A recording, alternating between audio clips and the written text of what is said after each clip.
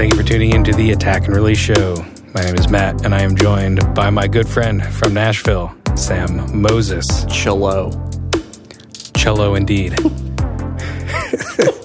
On today's episode, we are going to be talking about the ever-evasive limiter and how to be transparent with it, how to get a little crunchy with it, how to get a little dirty with it. Ooh. So, what an episode. Sam started to break out into a little bit of a sweat over there. He's got a little fan, if you can hear the papers rustling on his end. One of those little hallelujah sweats. Hallelujah. Anyway. I got one of those in a previous episode. So we're going to be chatting a bit about limiters and how they work, a little bit of a brief history, and how we use them, and then some kind of like important tidbits, not necessarily tips, but just like a few things that you should know. Yes. And I think it'll be a good episode. Yeah, I'm pumped. What say you, bud? Well, I'm down to knock it out of the park, if that's what you're asking. Oh, man. I'm down to knock it out of the park as well. Excellent. So, Matt, why don't you give us a little, like a little bit of a brief history on what a limiter is, why it's important, history? like a little bit of background on what it is. Excellent. And maybe a little monologue here, maybe a little monologue there. We'll just see what happens. Working on that. We're working on a monologue. All right, here we go, my friends. This is my brief history of limiters by Sam Moses. So, a limiter is, in my opinion, a compressor. Some may disagree, but a limiter is just a compressor with a higher ratio. Normally, I would say most people consider a 20-to-1 ratio being the start of limiting. And a limiter basically, surprise, surprise, limits the peaks of a louder signal by using attenuation. It reduces dynamic range, and it normally increases perceived loudness, even though we are removing bits of audio. Isn't that interesting? You may not have known that when you use a limiter, you are removing audio, but increasing other parts of the audio. We'll get into that later. So, limiters are used all over. You may not know this, from phones to radio to live sound to speakers. Your speakers most likely have a built-in limiter to limit the amount of information coming out so you don't explode your speakers.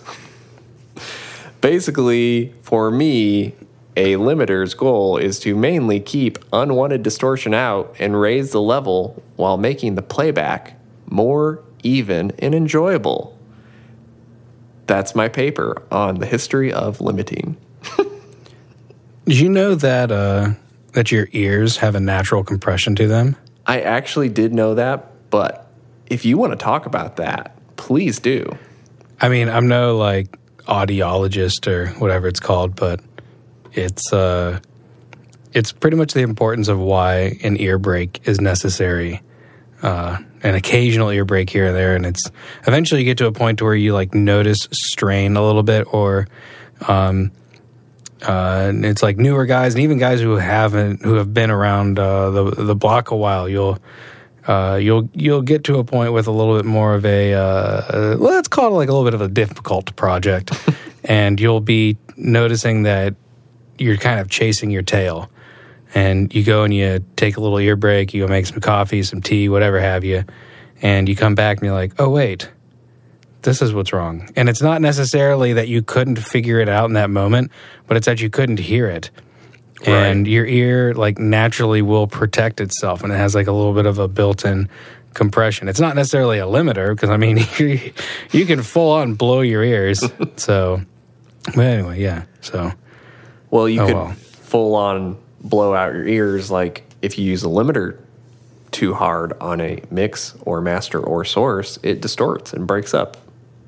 And that's what have you ever had it? No, I've never blown an eardrum. Thank God. No, have you ever heard like an audible, like you listen to music too loud and like your ear kind of starts to crackle? Yes, yeah.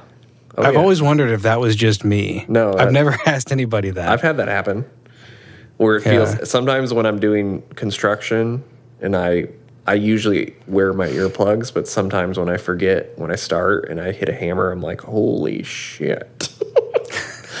My ears go like that. Yeah. Sorry to listeners for that sound that just came out of my mouth. But What was it? It was like cutting some like hardy board siding for my house. yeah. And I was just like, holy crap, that is a very uncomfortable sound. Yeah. And it's weird because after a while, like, you kind of get used to it. Right. And you have that ringing and everything. And I have no idea what's that from or, like, how that works. But it's like the second time that saw turns on, it's not quite as loud and as jarring as the first time. Right.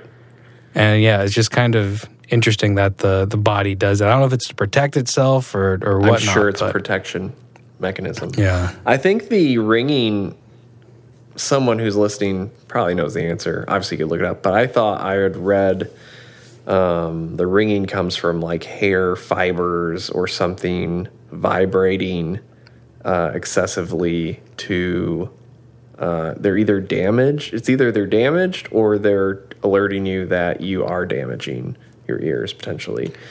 Someone who's listening, please correct us and DM us when you listen to this episode to tell us Have the you real ever like science. looked though? I know we're like, this is not at all about limiting. Have you ever looked how the ear works? Yeah, it's crazy. It's like you have this drum, this concave drum at the back of your ear, and that essentially pushes this bizarre looking elbow, which shakes this little, it's like a nautilus looking mechanism that is full of fluid and little hairs. Mm-hmm. And how that fluid brushes up against and moves the hairs then sends a chemical signal to your brain. Like, this stuff should not work. Right. I mean, it's a lot like how the eyes work. Like, it's like even though whatever you're seeing, you're seeing what you're seeing, it's still a chemical, like whatever you're seeing in front of you is a chemical signal, like running through your optic nerve and going into your brain. Yeah. It's I remember like learning about this in some like developmental psychology classes in college, and just being like, so how do I know that the blue that you're looking at is the blue that I'm looking at? Right. Because you could just see yellow and think that it's blue the whole time, and so you just call it the color that I call it. Right. So the mere fact that we agree on anything is It's magical. it's magical. Okay, so back to limiting. Yeah. The human body is insane. It is. And We so know is so limiting. little about how like the brain works and what it does. Right. It is literally mind-blowing. Super similar to how most people don't know how limiters work. Yeah, why don't you get into that? Why don't you get into a little bit of what is a limiter doing? Okay, cool. So this is one person's opinion on using limiters. I love limiters. I've loved limiters since day one of audio because I found that they were almost like cheating when I first started audio. I watched some guys use limiters on everything, basically. I don't know if they knew what they were doing, but they made records in the hip-hop world that I enjoyed and that were, in my opinion, better than what I was making.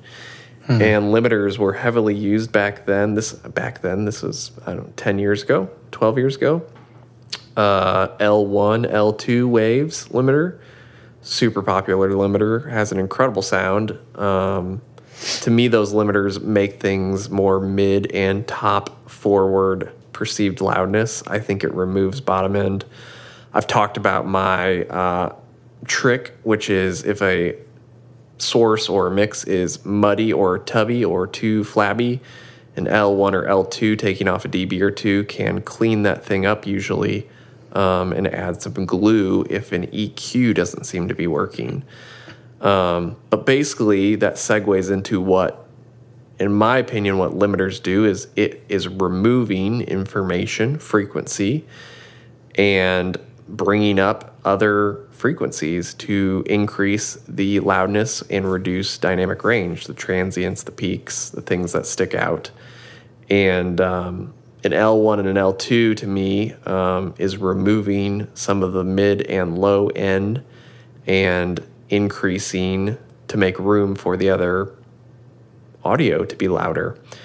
And a lot of limiters remove low end because it takes up the most voltage, which we've mentioned, I think, before on the podcast. But refresher, low end takes up the most headroom in our finite, limited amount of headroom that we all have to play with.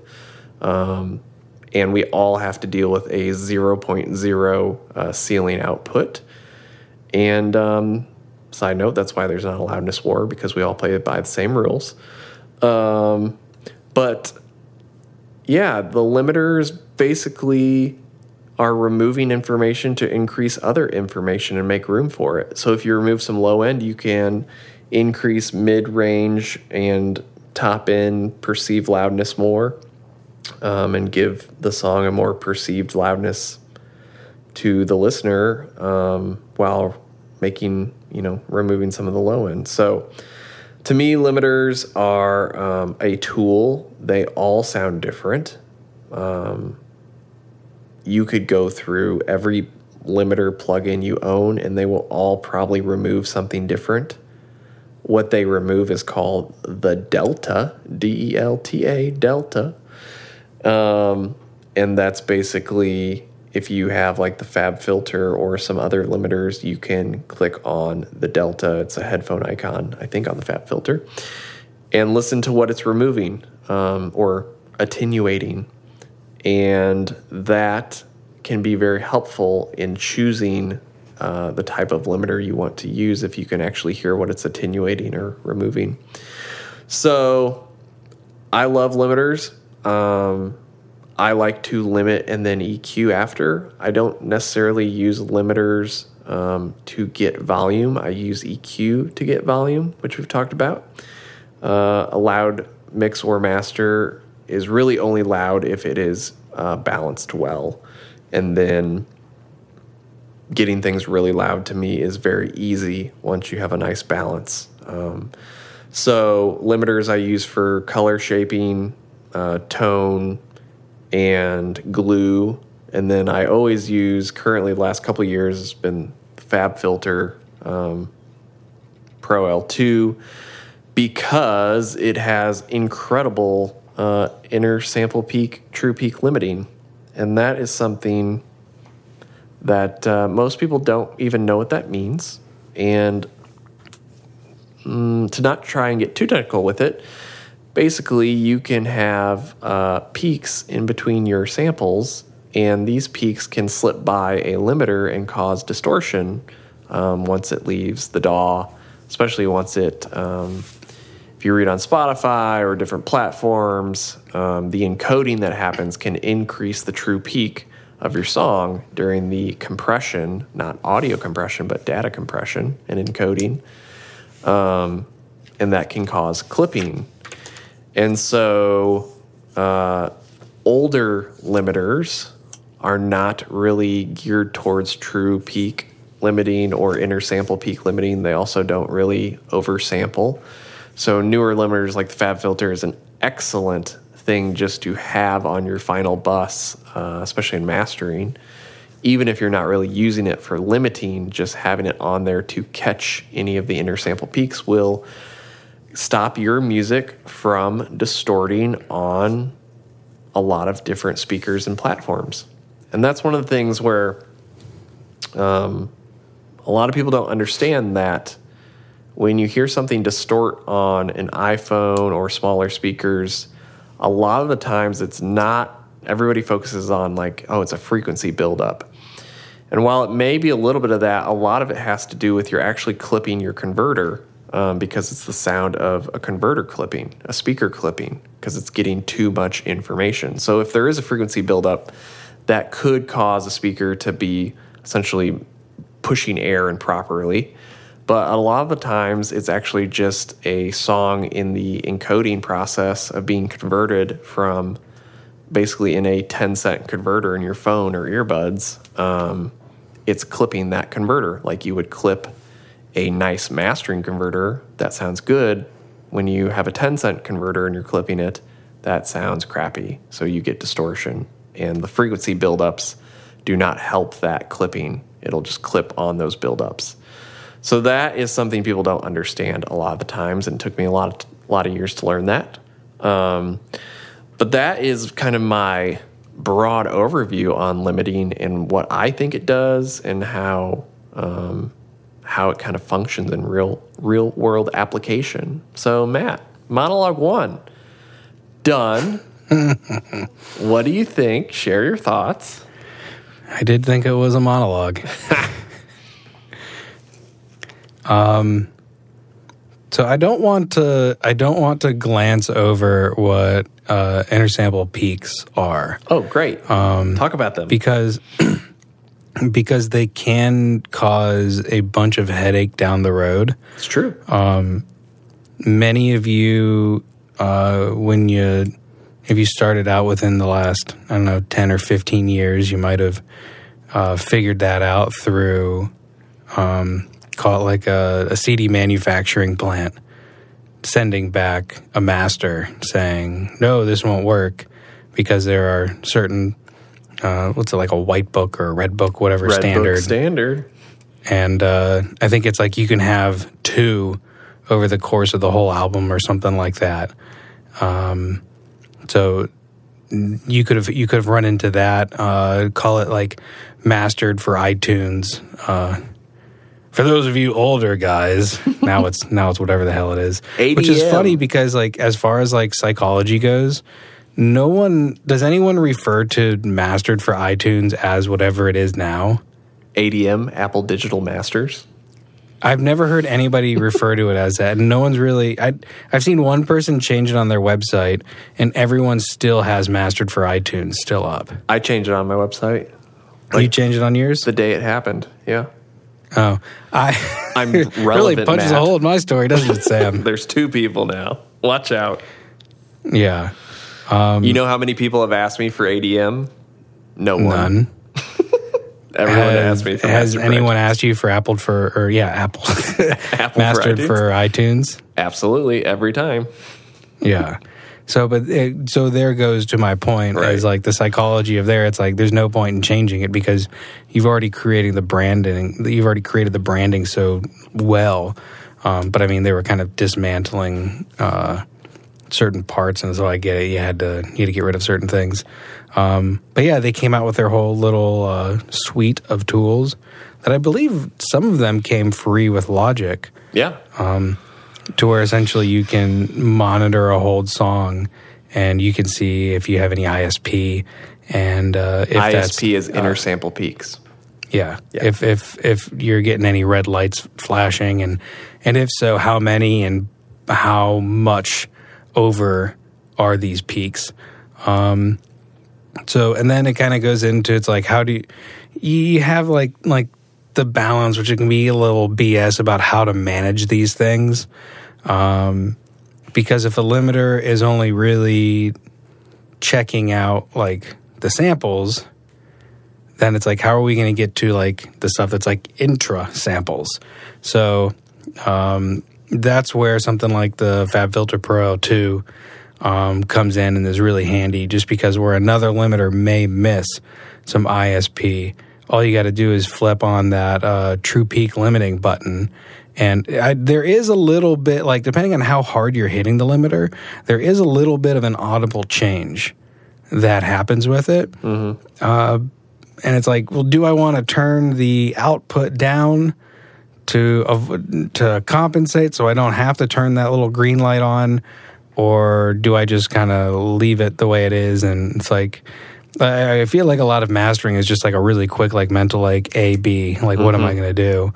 And 9 times out of 10, and I'd say 10 times out of 10, that green light is just always on for me, just because like chasing your tail after a while trying to chase stuff down and then turning something down in the output, and then you're going to have a client call you back and be like, how come this is at minus 0.8 when the person I shot you out against is at 0.0? And then you got to go explain ISP and then how you couldn't do it. And it's like, just turn the green light on. Right. It's not worth the headache.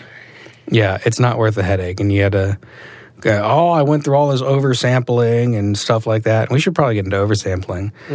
But I don't want to glance over just how important ISP is. And then as we get into more into streaming and whatnot and through the encoding process, certain platforms are saying the ceiling output and whatnot of what they're recommending and what they want.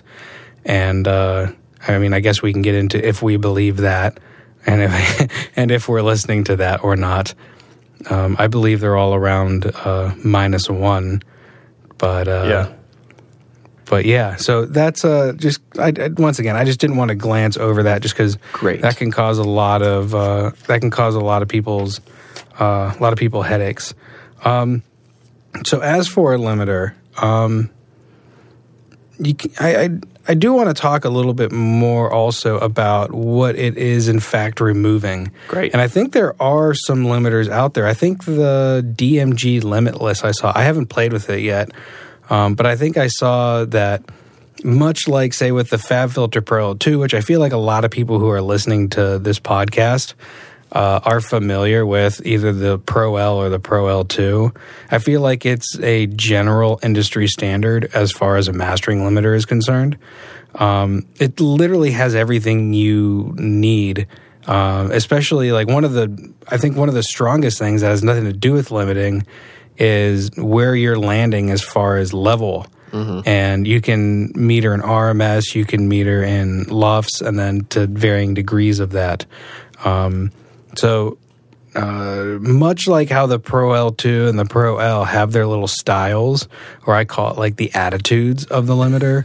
So like you have transparent, and it's just going to take off the top little like little S's and like little tiny blurbs that you wouldn't have heard. But then you go down into like, say like the safe mode where it's like the whole darn thing's just kind of like going up into it, and you're hearing like whenever you switch over to, as Sam mentioned earlier, if you listen to the delta or the information that's been removed, you can hear that it's like like stuff that's going over the line.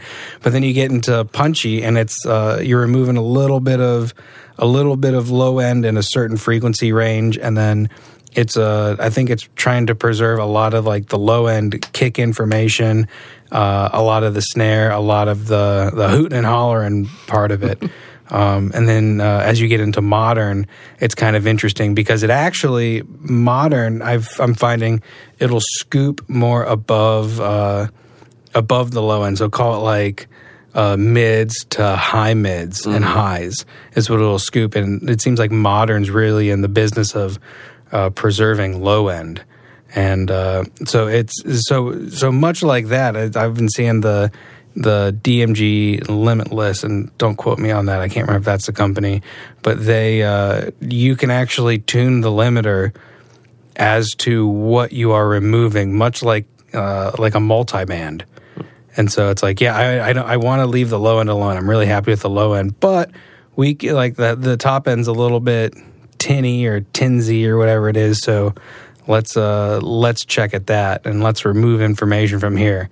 So I'll have to play with that. I heard it's really really darn powerful. So what else do we want to talk about limiters? I mean, something else I think that, well, I know we haven't spoken on this in the last 2.5 or 3 years is dither, which is not really a limiter talk. It's more of a sample rate conversion talk. But there are some limiters that have it. And I know that on the Ozone package for Isotope, or what is it? Yeah, Ozone. Yeah, Ozone's the package, and Isotope's company. They have a dither function. There are a few standalone dither plugins, and then on the Pro L and the Pro L2, I believe there's some dither functions. Those are really just there that if you're going to be, and I should probably research this a little bit better so I'm a little bit more educated in terms of speaking about it, but that's if, say, that you're receiving a project at 44.124 and you're going to deliver a 44.124 and a 44.116, the dither will technically be off for the 44.124 because, remember, you received a 44.124. So printing the native resolution, you do not need any dither. However, if you're going to sample rate convert do any SRC in the box from your DAW to that 44.116, you're going to want to flip on that dither to 16 bits, which I believe it also has like a little CD thing next to it. And essentially what that's going to do is it's going to put some very, very quiet, almost indiscernible, I don't know, there noise. You go. You got it. In the background. Yeah. And essentially what happens whenever you sample rate convert down to a lower, and you're assigning a lower bit rate, some noise and some artifacts can start to become apparent. Well, that dither is some little tiny indiscernible noise that helps to mask any sound. And there are some really, really cool examples of this on YouTube. Just look up just videos on like audio dither and audio dither examples. It's very cool how it just kind of masks any of that low end just let's just, for the sake of it, call it white noise. It's not white noise, but we have a lot of people who listen to this who are probably very specific about what you call everything. Mm-hmm. So I'm trying to be very cautious about the words that I use and to not trigger anyone. I think you honestly just explained dither almost exactly how I would, and you explained it really well. Well, I appreciate it. Yeah. So dither is very important. Now, don't get me wrong. If you have like a funky, like as a mastering engineer, you have this thing that, in my mind, I always call the ought, the OUGHT or OUGT, like the things that you ought to do. And it's like, this is the correct way to do it, and this is what I ought to do. But if you have a track that's like a grungy rock thing that has like a tape hiss in the background on purpose and has like a bunch of other noise, do you really need to put dither on that? You will never hear the noise over like audible noise that is there on purpose. Mm-hmm. But ought you use dither? Sure. And I would recommend that you do. But it's not loud enough. Like, it would be something that like maybe you'd hear on a fade out or a fade in, or if there's like a drop out in the middle of the song or something like that. So don't think of it as like crazy noise. Right. And with that, I guess, if you wanted to, you can get into like auto blanking and if it's like important and whatnot. But I think I actually have some future episodes written down that I was writing down as you were talking. And this is probably the most non-sexy episode I think we've ever talked about. But DDP is an episode that I think I want to do.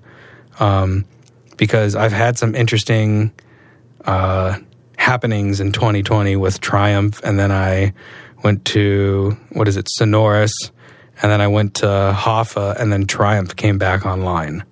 And so I feel like this might be the year for a DDP episode, because I've kind of made my rounds, and I was doing like a stint with Wavelab and whatnot, and I might still do a stint with Wavelab. So a DDP episode will need to happen, and it's kind of like as you're exporting albums and whatnot, that's really where I'm seeing a lot of like auto blanking, and so we might talk about that then. Yeah. So let's see. Let's I think the last thing I want to talk about in my little monologue Great. is, and I'm keeping an eye on the clock, Sam, is I want to talk about the importance of when you use a limiter, A being against like before and after you limit. So, and if you have the option to, I mean, every limiter should have the option essentially, like you kind of like match like before limiting and after limiting, and level matching is so damn important. and what we do, that there are specific plugins dedicated to level matching. So let's see. I know with the Pro L2, there's several ways to do it. I know you can do like command or it's control or maybe option, and you essentially like grab the gain and you put it up. Well, the output is also going to turn down by the same amount.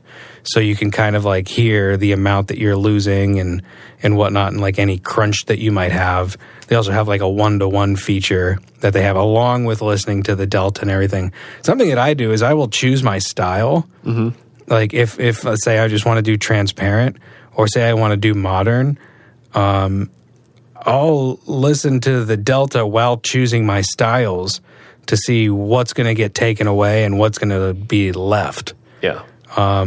So, but as far as like A being goes, I know on Ozone, I'm kind of doing this from memory. I should probably pull up an image of it. But on the maximizer, there is a little ear. I believe it's still an ear. Let me pull it up. Ozone maximizer. Thanks, Miss Machevsky in kindergarten, for me having to spell things out by the way they sound. Okay. So anyway, on Ozone, so on the very, very like bottom right, now it's called gain match, but it used to be a little tiny ear. You essentially would select gain match, and then you would bypass and unbypass it to null out any volume discrepancies and whatnot. And like say if you add 7 dB, it's like, well, I'm obviously going to pick the one that's louder just because that's how humans work. And we're kind of, I wonder like why we're wired that way. It's such a weird thing that I want to think this is better because it's louder. It's like, screw the whole thing that it's louder. Why do we think it's better because it's louder? I've read about that. Yeah. Do you have a theory? I have the science of the theory. It is that our brain is naturally drawn to things that basically spike our fight or flight system. And when we hear something that's louder, our interpretation that we like it is actually our brain being scared of it, is what's happening. And so we pay attention to it, and we're drawn to it because it's a survival thing where we are paying attention to it better, because our brain is actually trying to interpret it as a threat or not. So that is the reasoning. I've studied that quite a bit, and that is the best of all my reading of papers and things. The nice surroundings, in a nutshell, super simplified, is the brain picks out louder things because it's a survival thing where we're trying to determine is it better or not? Is it scaring us or not, basically.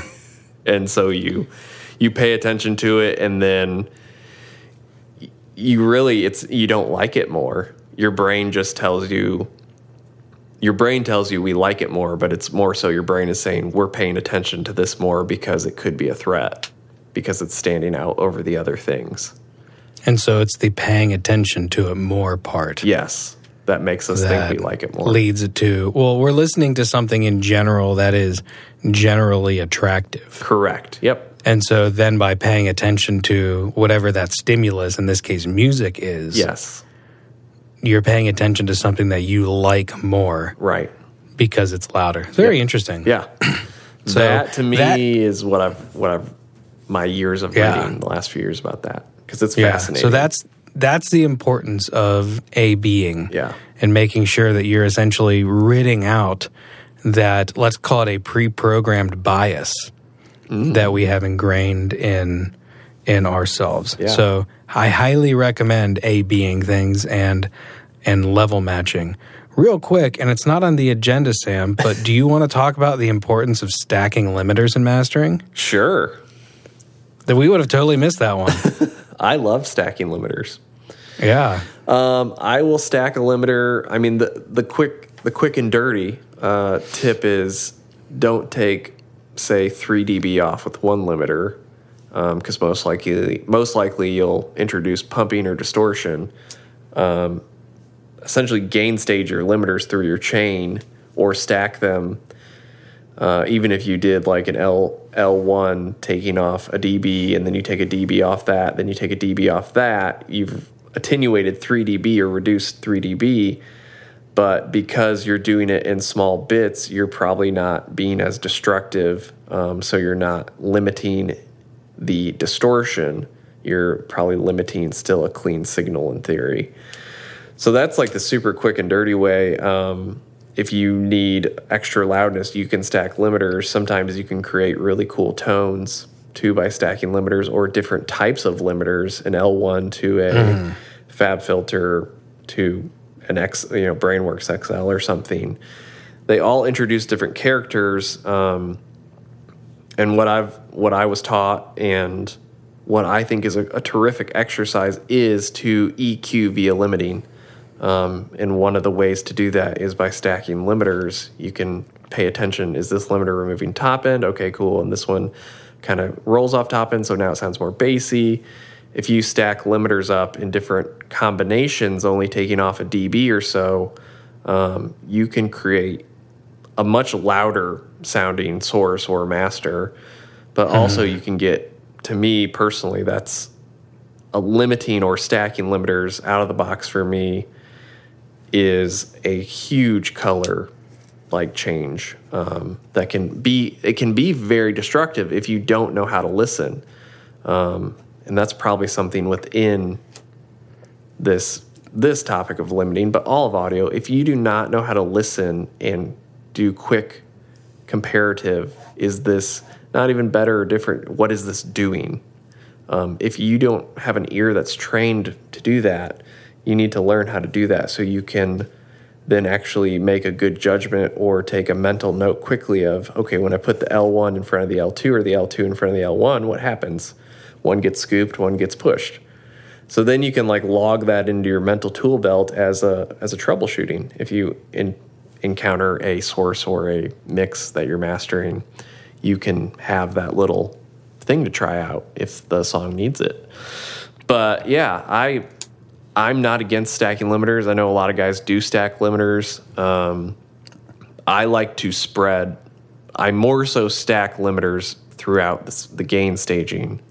So I usually like limit, then EQ, and then I might limit again, then EQ, depending on what pieces of gear I'm hitting or plugins. Because I like to make up, not always make up what I feel like the limiter's taking away, but sometimes I like to even blow up what it's enhancing even more so in an EQ. That is part of my sound, is limiting first, then EQ. A lot of guys don't do that, or gals. But I'm not the first person to do that either. I don't really know a lot of mastering guys who do that, but it definitely creates a unique sound if you know what you're doing. And I think the other thing I'd like to mention is, like, I think a lot of people we've projected onto mastering people that we like limit a ton. I get that kind of question of like, how much are you taking off? Or a lot of forums I've been in, there'll be people saying like they take off 6 or 8 dB with a limiter, and then they wonder why it's like distorting or like kind of crapping out. And it's because they're abusing it, like taking off 6 dB. And so like when I use limiters, I mean, to get something really loud, I'm probably only taking off at max 2 to 3 dB. Like that is the amount between limiting and compression throughout the whole chain. That's all I have to do. 3 is like if you have a really dynamic source that would be like super dynamic, and like we are so far away from the commercial reference they want. Like it's like maybe like you're barely and if you're kind of putting 3 in, what are you taking off typically? If I'm trying to take off 3 dB total? No, is that what you were saying? Is that you would like the max you'll take off is 3? Oh, I'm saying the max I'll take off is like 3 in the chain. So like, yeah, my limiters are like taking off maybe a dB throughout my chain. I should explain that correctly. So that's kind of my signal flow, and that's where a lot of people are like, no way, I don't understand. Until you understand that EQ is really everything, tonal balance is everything, you will not make loud full records. Like, it's incredible. Once I started listening in a proper room and having monitors that have a full frequency, and then over the years, and it's very normal not to understand this until you've done a lot of records, and you finally know how to listen. But once I realized that if you can get the EQ balance going correctly, you only need to take off a couple dB to get to your final super loud master, if that's what the client wants, which most do in the genres I work in.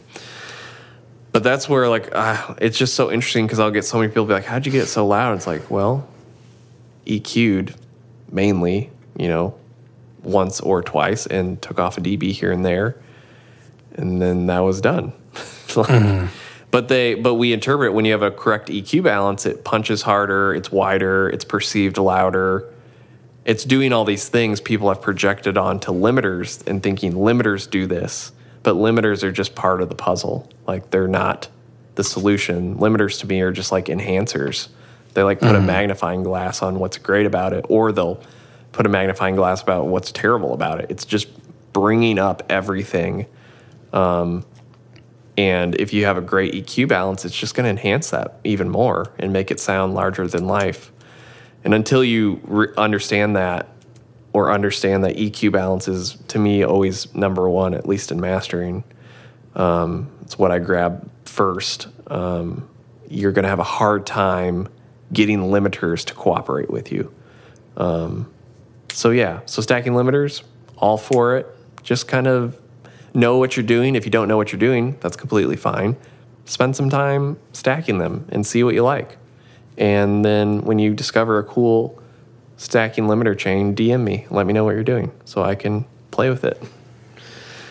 That's my opinion on stacking limiters. What do you think, Matt? Yeah, do you stack limiters? Not as much anymore. Yeah. My chain has changed so dang much, and in 2020 we'll eventually do a gear episode. Like, not even talking about gear per se, like outboard, just like inboard plugins and whatnot.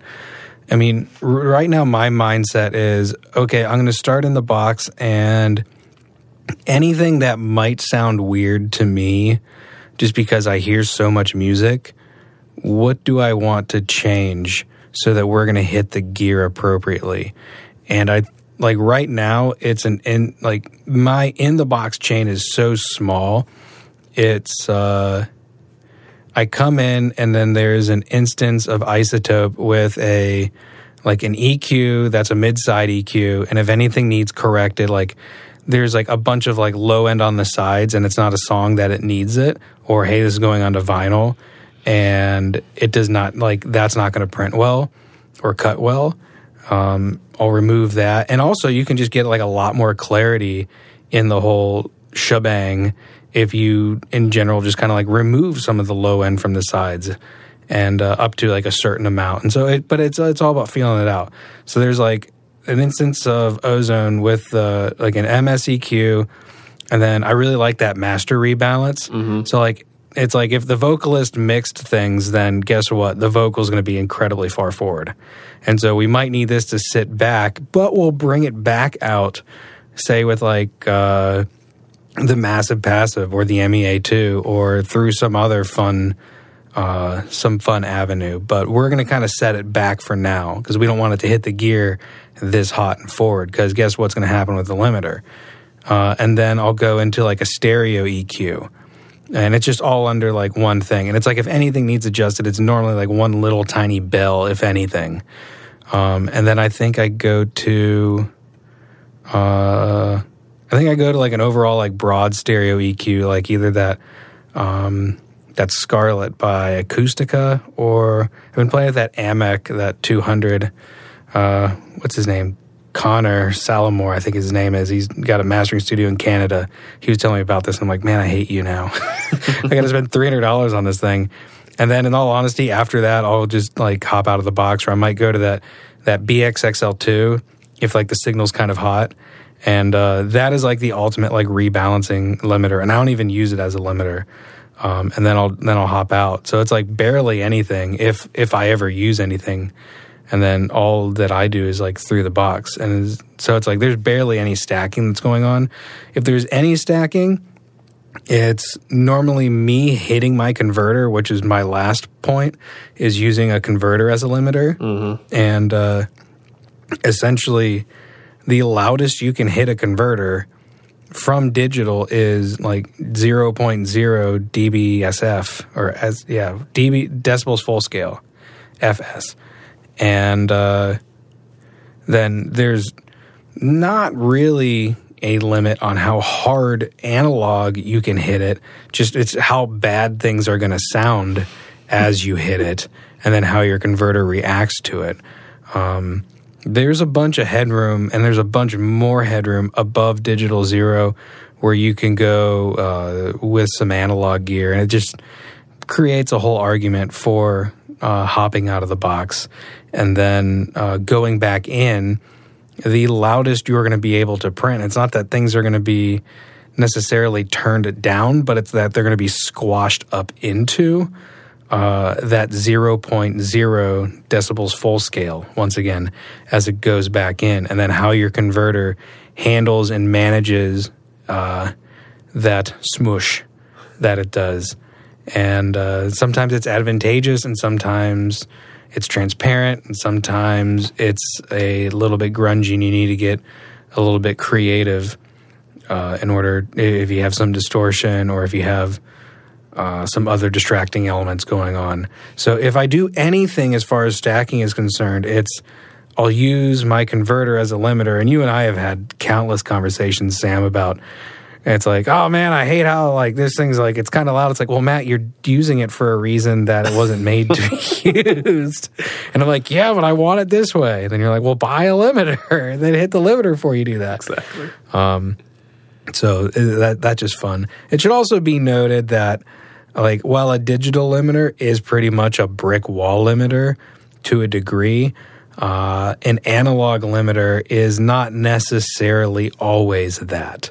So, there's a limiter on my Masilic MPL2, and while I can crank it down to be that brick wall limiter, in general, it's just a really high ratio compressor. So, that should also be noted that analog limiters are not always limiters.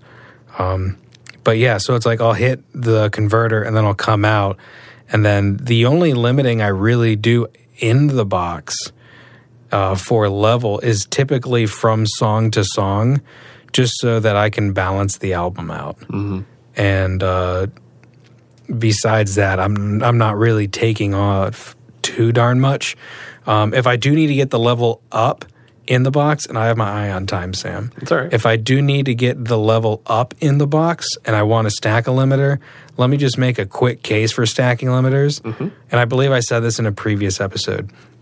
You're going to get a lot further by stacking 3 limiters at taking off 1 dB each, getting creative with the attack and release, as opposed to taking off 3 dB with 1 limiter. And I believe it comes down 100% to the release time, because I'm going to have a much quicker release 3 times at 1 dB than I am going to have at 1 time at 3 dB. So that's let's call that your little tidbit, because 3 dB is never going to recover as quickly. And it's not even release time. It's just the amount of time it takes to recover that signal before it gets sucked up again by the limiter. 3 dB is never going to recover in general. Like, let's just kind of put all the possibilities out there, I guess. It's never going to recover as fast as 1 dB 3 times. Right. So that's kind of where I stand as far as stacking limiters go, and then my argument for stacking limiters. There's a handful of things we kind of did not get to, but I don't know, might be for another episode. Yeah, we're about out of time. Limiters Part 1. Yeah, limiters Part 1. Next time, might want to get into a little more into output levels and Sam's favorite of clipping. So we'll we'll see. Maybe perhaps a future episode. Yeah, so, it's great. Anywho, Sam, do you have anything else? I feel great. That was a great introduction, history, and real life application. Yeah, I think so. Of limiters. I have next to no complaints. Great. All right. So take us home. Yeah. So there is more than likely a sweet beat queued up in the background right now, curated, loved, and put out by the one and only Sam Moses. That can be found at bizabeats.com. If you'd like to buy it, they're Sam's. He would love to sell them to you. We have merch on the website. I managed to fit it all in the new nursery closet. Woo! There's actually not that much that I needed to fit, but I actually, like the MOQ, the minimum order quantity for socks was kind of high, so I did get a bunch of socks. So we'll see around in fall time. We might do a little bit of a heavy push on that. The Buy a Poor White Kid a Beer Fund through socks might come around, so who knows. So yeah, we have socks, we have mugs, we have resting glasses, which are pretty dope, and yeah, we'd love for you to check that out at theattackandreleaseshow.com. And last but not leastly, if you like what you heard, please do us a favor, leave us a comment. If you have a question, feel free to shoot us an email. Likes and stars on iTunes or wherever you're listening are also always appreciated. That's kind of how we go up in the rankings, and we would greatly appreciate that. I mean, as of right now, we're at like 121,000 downloads, and we could not be more grateful. So thank you, whoever you are, and all of you for listening. So with that said, morning, afternoon, evening, whatever you're having, have a darn good one. Sam? Matt? Make this outro fucking loud. Cueing limiters. See y'all. Have a good one.